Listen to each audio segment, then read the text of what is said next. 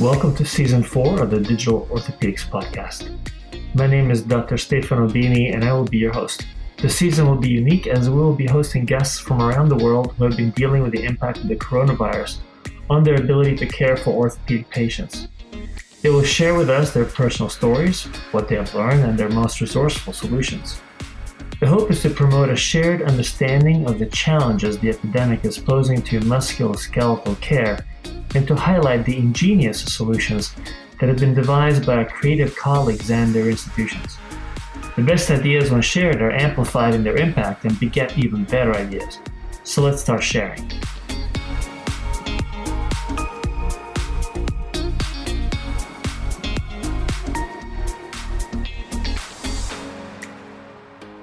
Hello and welcome back to the Digital Orthopedics Podcast. We're taking a bit of a change from our routine programming, if you will, to interview some people who are out there in the field and dealing and hearing about the impact that COVID-19 is having on the orthopedic community at large.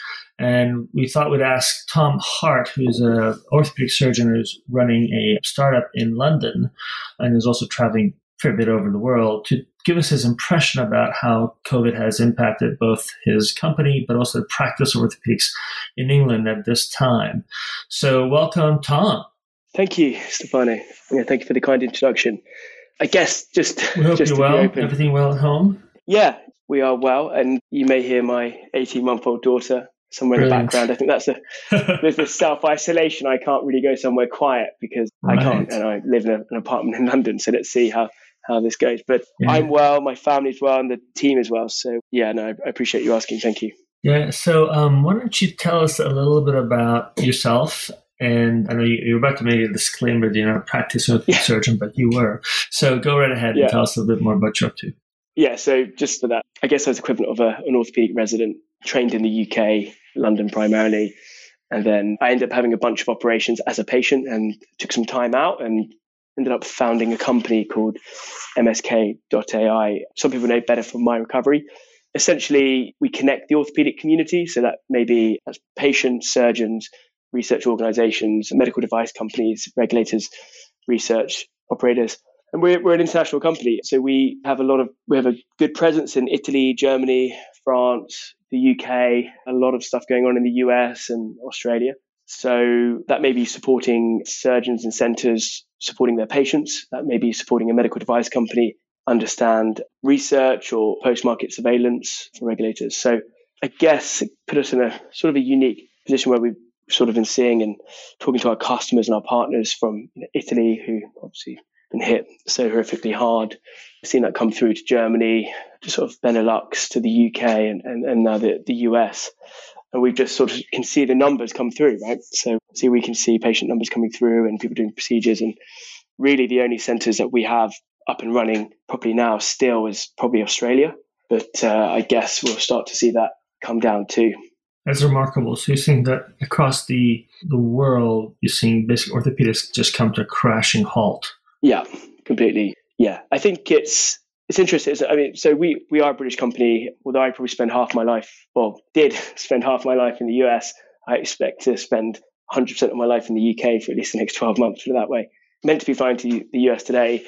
So I guess, we are a British company. And I do understand the sort of British orthopedic community better or best from talking to my colleagues, friends and partners within the UK orthopedics. Essentially, elective surgery has been cancelled indefinitely in the UK from what we're seeing and what I understand. And actually, there was a sort of a historical landmark announcement yesterday. So the UK, for those of you who don't know, we have a national health care service. So the majority of healthcare in the UK is provided by sort of a unified NHS. But we also do have a private sector. And that private sector is typically for self-pay and privately insured patients, which provides a huge amount of elective care. So actually, a lot of hip and knees are performed in the UK private sector, even though that may be paid for by the NHS sometimes. But essentially, the entire private sector has been commandeered by the NHS. So there is all private hospitals, as of yesterday, are pretty much being run now by the National Healthcare Service to unify and sort of unite against, form a unified response, which is pretty landmark for the UK. But this offers massive questions. first of all, who's going to get surgery? What needs to happen for you to be able to get surgery? So the hospitals are still going to run trauma lists and emergency lists. When will elective surgery be performed again? How will that backlog be organised and sorted out?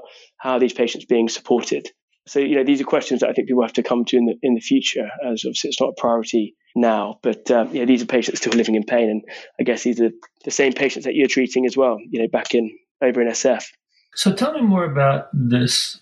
Are they planning to, when they say they're taking over, they're saying that they're going to take over the surgical lists? Well, so they're going to be requiring people to follow specific protocols? So this is really like some crazy stuff. As in most countries, this has never happened. Outside of wartime, so basically outside of the Second World War, the UK has never been in a situation like this. So, and it's certainly different in London from what I understand to outside of the UK. London is probably further ahead with regards to the outbreak. So what we understand is that most private hospitals, so the big private hospital chains, are now being managed by the National Healthcare Service. What is provided in those hospitals may differ from area to area. So in some units, I understand that the ICU is being handed over, the surgical high dependency units or the recovery suites or the theatres are being handed over and turned into intensive care units is what we're hearing. But in other areas, they may be using an elective hospital. I mean, this only was announced yesterday, so no one quite knows yet. But other people are looking at how could the private sector be used to provide sort of clean surgery, away from corona patients. So could you isolate? And because there's still going to be patients that, clearly patients with oncology, etc. Emergency surgery is going to have to be performed. There's going to be appendix, like normal things will still occur. So in some senses, they look at can they isolate that cohort of patients into these former private hospitals and keep that away from corona centres, if that makes sense.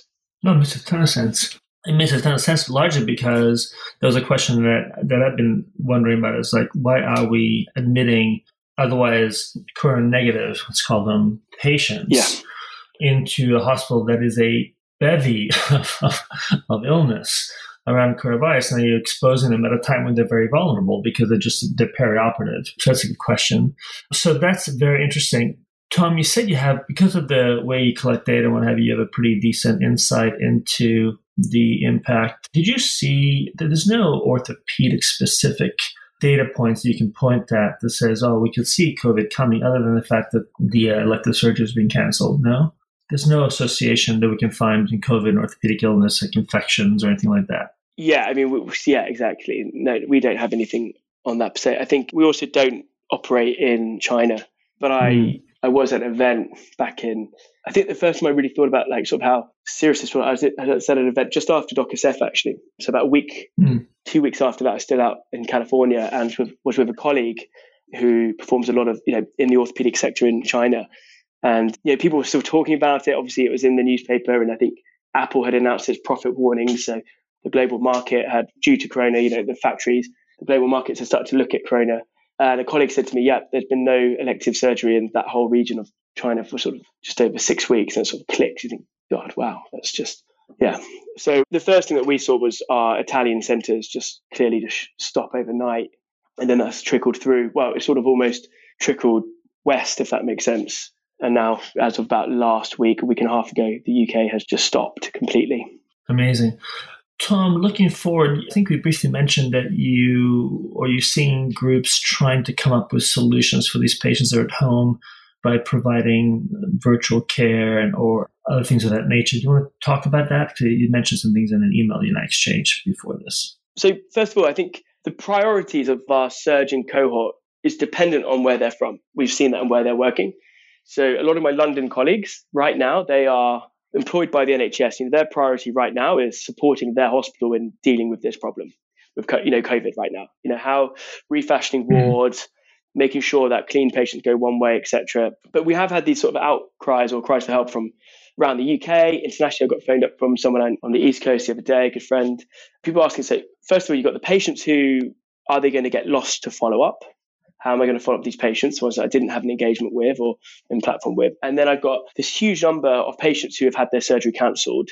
What can I do for them? So in the UK, I think it's 700,000 elective procedures are performed a month. So pretty much all of those are being cancelled. That's not orthopedic, that's across the board. But that is a large number of patients who ultimately don't have a surgical day. So we're working with a number of orthopedic centres in the UK, some of the big names, sort of NHS Trust, put some ideas together last week. So we are looking to hopefully have some more announcement on this maybe in a week or so's time. And if anyone in the US is interested, please reach out to us. We want to put away a really quick, very, very simple pathway through our platform. We already have a lot of high quality content on this already.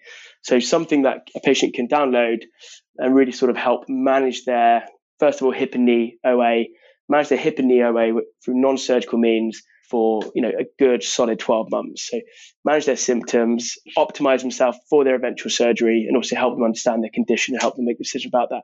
So that's the first thing we're going to do. This has to be a collaborative, and we should get something out in the next week or so. And then we need to get this to as many patients as possible. So first of all, help you understand your symptoms. What can you do now to help relieve your pain? And also what can you do to help optimize and get the best out of your new knee? Also, how can we also help patients understand the condition? And then in the future, how will that help a surgeon understand what procedure and when? So that's something we're going to do in collaboration. This is not for profit. This will be free. And we're doing this with a number of NHS trusts and hopefully have that out in a week or two. The second thing is we haven't done it yet, but hopefully next week or so, I'm keen to launch a sort of rehabilitation or pre-rehabilitation channel. So an interactive channel, which we'll probably do with a group of physios that work with us, both sort of US physios and UK physios. If any physios are listening and would like to be involved, please feel free to reach out to me on that. But essentially, we'll be going through hip and knee OA, so strengthening, things that you can do. Interactive, you can also ask questions, probably do it once or twice a week. And then we'll move on to ACLs and sort of a lot of the soft tissue sports injuries, because those patients are going to get operated on either. And so there are two things that we're going to try and get done in the next sort of couple of weeks to support that cohort and support our partners. And then hopefully provide some sort of value out there. So this is going to be done across a number of trusts, which is great. So you can share that with those trusts. And then, of course, it'll be made available to everybody for free, which is awesome. The one thing that you mentioned that I'm trying to see, what is the solution for tracking and managing these patients that get canceled? Yeah, I mean, that's interesting, isn't it? So when we're embedded with our partners, we can do that already. So if patients are on our platform, have been invited, our technology is very, very bespoke and sort of white labeled to that center and that or study or whatever. So if you have invited a patient for surgery already, then, which is actually quite interesting, we actually started to see all of these requests or complaints actually from patients saying, my surgery's been cancelled, the notifications are irritating because we didn't get a live update from the centre. It's one of the first things we started to see from the UK centres. But yeah, so in that circumstance, if centres are using our technology already in the UK or the US, they can update that. So we're logged on their system, they can do live updates and reschedule. So in those cohorts in our sector, we have those patients banked. Right. And we could also provide a sort of a more customized version of this thing we'll be launching out in the next couple of weeks, where you could link it to a centre. We could provide surgeons with a sort of a dashboard on that, so they could keep a log of those patients when they're invited, when they're meant to be there, and they could track their symptoms. So all things we can do. And if people are interested in how we can support them in that, then do please feel free to reach out to us. It's not our core business, but it's something we think can drive a lot of value in the next sort of 6 months for both patients and surgeons. Yeah. Brilliant. So we're going to be sitting here looking at this thing and develop in a mathematical fashion. It seems like maths, as you guys like to say in English, is going to be hard to argue against, unfortunately. But you definitely interesting to see how the British government has reacted by taking over really the private sector hospitals for the greater good. The idea of splitting off hospitals to manage non-COVID patients for routine care so they're not mixed in with the COVID positive patients is a very interesting idea, and definitely one that we haven't heard about yet here, but probably will be coming, especially with the healthcare systems that have multiple hospitals and they may select to choose something other. And then using some of these patient pathway technologies in which patients are already enrolled to track them after if their surgery is canceled, because of course they would have been enrolled way before surgery as part of the My Recovery app. But the ability to use such technology to track patients and also to keep them well. And also you told us about the work you're doing with the NHS across multiple trusts to create pathways to help manage patients' pain, starting with knee and hip arthritis, and then moving on to other injured limbs as time moves forward. Is that a good summary of what we've been talking about? Yeah. I mean, one last thing, which has been in the news and been quite controversial, and we'll see what it means. And so we've called up retired nurses and doctors. 15,000. So on Friday, I got my letter. So in the UK, we have the General Medical Council. So I have given up my license to practice. I'm a registered doctor in the UK. with the General Medical Council, our governing body. But 6 months ago, I retired, so I gave up my license to practice. So I cannot prescribe. I can get it back, but I have to go through processes, etc. So the GMC has written to every doctor who retired within the last 3 years, inviting them to come back. So this is very new. Nobody still quite understands what it means. But essentially, my understanding, and probably someone tell me I'm completely wrong, is that we are all being automatically, as long as we haven't ticked certain boxes, so as long as, no complaints, malpractice, etc., we are all essentially being put back onto the register for the COVID period to reactivate about 15,000 doctors in the UK. So I will be a licensed doctor again. And then they will notify my local health authority that I am now available to work. Fascinating. Yeah. It's like a conscription for the army during times of war. It's a variation on that theme, isn't it? Well, yeah. I mean, and that's, a lot of people talking about it. So many retired doctors are in that age group, which are the at-risk age group, sort of in the late 60s. And then there's many doctors like myself. So who knows, next time you speak to me, I may be, I may be a practicing physician in a London hospital not near you. So we'll see. Yeah. Fascinating. Tom, thanks for your time, man. Yeah, I appreciate it. Thanks very much. And stay safe and stay well. And all the best. Right. Thank you so much. Be well. Thanks.